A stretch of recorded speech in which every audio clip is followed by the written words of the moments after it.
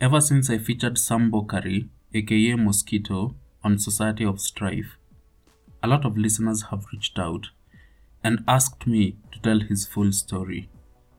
Because the Blood Diamonds series is officially over, I felt that Bokari's life story should be addressed as he was kind of a loose end on the podcast. If you guys have any more stories you think I should look at, please drop me a message on social media or email me at societyofstrife@gmail.com.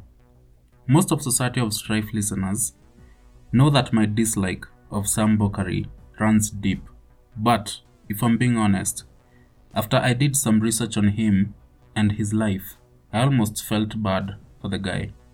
Then I remembered that he was an utter monster.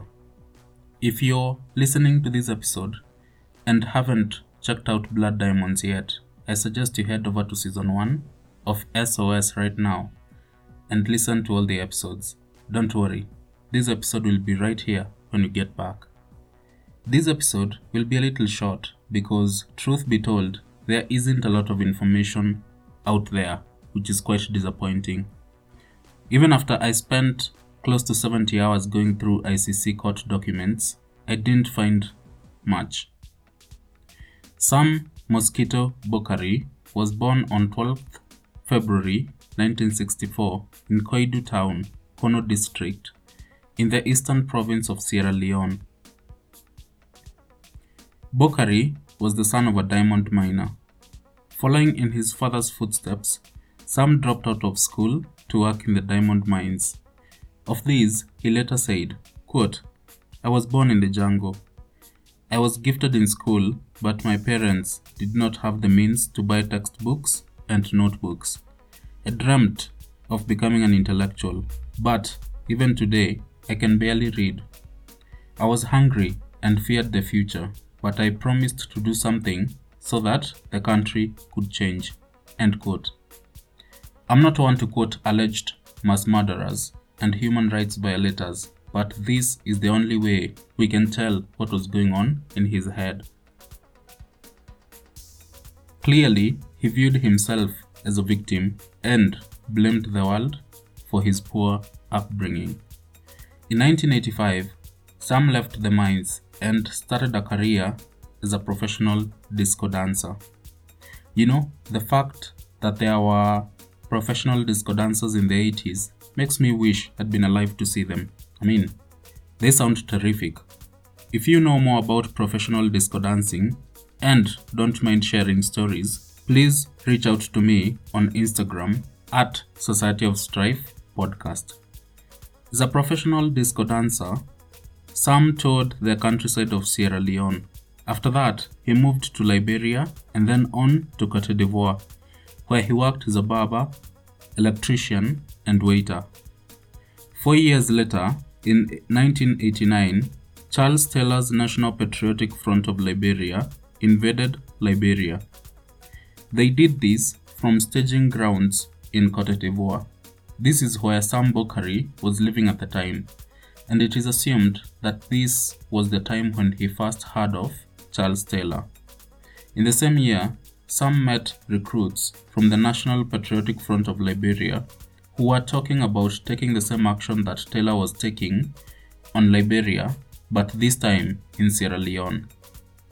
He was so inspired that he went with the recruits to join guerrilla training exercises that were held along the border of Sierra Leone and Liberia. In the following year, 1990, Sam Bokari joined the newly formed Revolutionary United Front, or RUF, thus fulfilling part of his destiny. The same destiny that would cause him to become a scourge in Sierra Leone and West Africa. As one of the RUF's first members, he was part of the initial invasion of Sierra Leone in 1991. It was during his first year in the RUF that he earned his nickname Mosquito. Apparently, the name came about for his ability to catch the enemy unawares. Just like a mosquito, he also attacked at night. Sam was so quote-unquote good at his job that after just 1 year in the RUF, he was promoted into the upper leadership of the RUF. He became Battle Group Commander. In that position, he was answerable only to the battlefield commander and the leader of the RUF, Fode Sanko. It was also at this time when he became Fode Sanko's main henchman, or in more politically correct terms, he became Fode Sanko's right-hand man. In March 1997, the RUF was under scrutiny from the UN and the international community. Seeing this, Fode Sanko escaped to Nigeria, where he was later held under house arrest. After his arrest, Sam Bokari took control of the RUF. Under him, as the director of military operations, the RUF became increasingly brutal. He was later promoted to Chief of Defense Staff, which I assume is higher than Director of Military Operations, or lower? I have no idea. To me, Director of Military Operations sounds like some sort of Secretary/Minister of Defense job, while Chief of Defense Staff sounds like the guy who oversees the workers cleaning the Secretary of Defense's toilet bowl. In January 1999, Sam Bokari, along with Johnny Paul Koroma, planned and executed a brutal attack on Freetown. I looked at that event in Blood Diamonds, Sierra Leone Parts 1 and 2, so please make sure that you've listened to those. After the attack made him persona non grata, Sam fled to Liberia, where he was welcomed by Charles Taylor. Now, it is assumed that Charles Taylor welcomed Sam Bokari out of some respect, or perhaps admiration, birds of a feather. However, recent evidence has surfaced that suggests otherwise. According to the International Justice Monitor, Charles Taylor had the blessings of the international community. They allowed him to grant political asylum to Sam after he left Sierra Leone. During his trial at the ICC, Taylor told the judges that Economic Community of West African States, or ECOWAS, leaders realized that as long as Sam was in Sierra Leone, peace would never truly be achieved. They then decided that he should instead leave the country. That decision is ridiculous when you listen to the details of Sam Bokari's crimes. He should have been locked up. While testifying, Charles Taylor said, quote, "Bokari did not voluntarily leave Sierra Leone.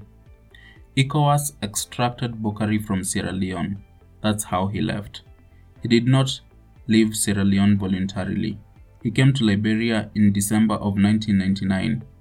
People did not know the inside story, but this is what happened. It was an ECOWAS extraction. They took him out of Sierra Leone. He had no choice." End quote. In December 1999, Sam Bokari eventually left Sierra Leone for Liberia with about 400 RUF fighters, all of whom were loyal to him. According to Taylor, Bokari and all of his fighters were granted Liberian citizenship in order to integrate them into Liberian society. As part of the arrangement to get Sam Bokari out of Sierra Leone and relocate him to Liberia, it is alleged that the United States government agreed to provide a scholarship for Sam Bokari to undergo military training in the US. Fortunately, that did not happen. As I mentioned in the Blood Diamonds series, this guy's pastime included amputating the limbs of children. He was a vile man. Most of the information about ECOWAS's support comes from Charles Taylor's testimony at the ICC. Those allegations, however, should be taken with a grain of salt, because several prosecution witnesses testified that in 1999, when Sam Bokari fell out with RUF leader Fode Sanko, Taylor willingly offered to host Sam Bokari in Liberia. He went as far as to provide houses for him and his family, and would go on to send Sam and his fighters to Cote d'Ivoire, where they would launch attacks against government and military installations. To be clear, if the international community was involved in Sam Bokkari's exile to Liberia, then for Charles Taylor, it must have merely served as icing on the cake. As for Sam Bokkari, after fleeing to Liberia, he joined Charles Taylor's anti-terrorist unit. He eventually moved on to Cote d'Ivoire, where he participated in a rebellion led by Guillaume Soro. Under international pressure, Taylor officially expelled Sam Bokkari from Liberia. That didn't mean anything because Bokkari still continued traveling to and from Liberia and Cote d'Ivoire. It is alleged that in order for Charles Taylor to secure peace and trade with Cote d'Ivoire, he asked Sam Bokkari to assassinate the Ivorian rebel leader Felix Dou. Felix was murdered in April 2003. Earlier that year, in March, Sam Bokkari was indicted for crimes against humanity, violation of the Geneva Convention, and the violation of international humanitarian law. He was slated for trial by the Special Court of Sierra Leone. The Special Court for Sierra Leone was set up in 2002 as the result of a request to the United Nations in 2000 by the government of Sierra Leone. It was meant to address serious crimes against civilians and UN peacekeepers committed during the country's civil war, which lasted from 1991 to 2002. The Special Court for Sierra Leone was the world's first hybrid international criminal tribunal. It was mandated to try those bearing the greatest responsibility for crimes committed in Sierra Leone after 30th November 1996. It was the first modern international tribunal to sit in the country where the crimes took place. The Special Court was founded by voluntary contributions and, by 2013, became the first court to complete its mandate and transition to residential status. Sam Bokkari was accused of colluding with Johnny Paul Koroma to take over much of Sierra Leone, particularly the diamond-rich areas such as Kenema and Kono. During this time, Bokkari ordered his troops to attack civilian populations who he felt were supporting the government.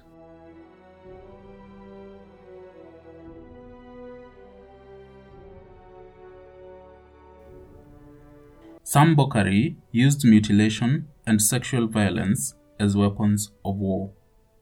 He was also accused of recruiting child soldiers and kidnapping people so they could fight for him. He also attacked peacekeepers working under UNAMIL. The United Nations Mission in Sierra Leone, or UNAMIL, was a UN peacekeeping force that occupied Sierra Leone from 1999 to 2006. It was created by the UN Security Council in October 1999 to help with the implementation of the Lomé Peace Accord. By March 2002, UNAMIL was the world's largest peacekeeping force. I should point out that attacking a peacekeeping or humanitarian mission is considered a war crime under international law. After the indictments were announced, the UN put pressure on Charles Taylor to arrest him and turn him over to the Special Court for Sierra Leone. On Monday, May 5, 2003, Sam Bokkari was killed in what was reported to be a shootout with Liberian forces. There is, however, a conspiracy theory related to his death. According to a Liberian diplomat, quote, Bokkari met Taylor in Monrovia the day before he was killed and threatened to spill the beans if he were handed over to the Special Court. Angered, Charles Taylor ordered his arrest, but Bokkari and his guards resisted. Indications are that Bokkari was killed in a shootout in Monrovia, probably to destroy evidence, end quote.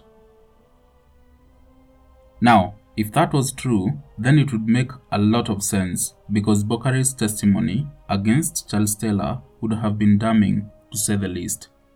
We shouldn't forget that it was Taylor who trained Bokkari, gave him weapons, and sent him to mutilate children. On a sadder note, According to a Washington Post article from June 5, 2003, after Taylor's forces had killed Bokhari, they proceeded to execute his wife, his mother, and at least 3 of his children. That is the kind of behavior that shouldn't be tolerated. As far as I know, Sam Bokhari's family was innocent. As for Sam Mosquito Bokhari's legacy, the Sierra Leone Civil War lasted from 1991 to 2002. In the war, 50,000 to 70,000 people were killed and close to 2.6 million were displaced. The war was characterized by atrocities, including the abduction of children and systematic rape. Most of these atrocities can be directly linked to Sam Bokhari's actions. It would not be an understatement to say that the world is a much better place without Sam in it. At the time of his death, Sam Bokhari was 38 years old. Please don't forget that Sam Bokhari's story continues on the Blood Diamond series, which is on Society of Strife. Thank you so much for listening. If you liked my narration, please show some love on iTunes as well as anywhere podcasts are available. See you next time.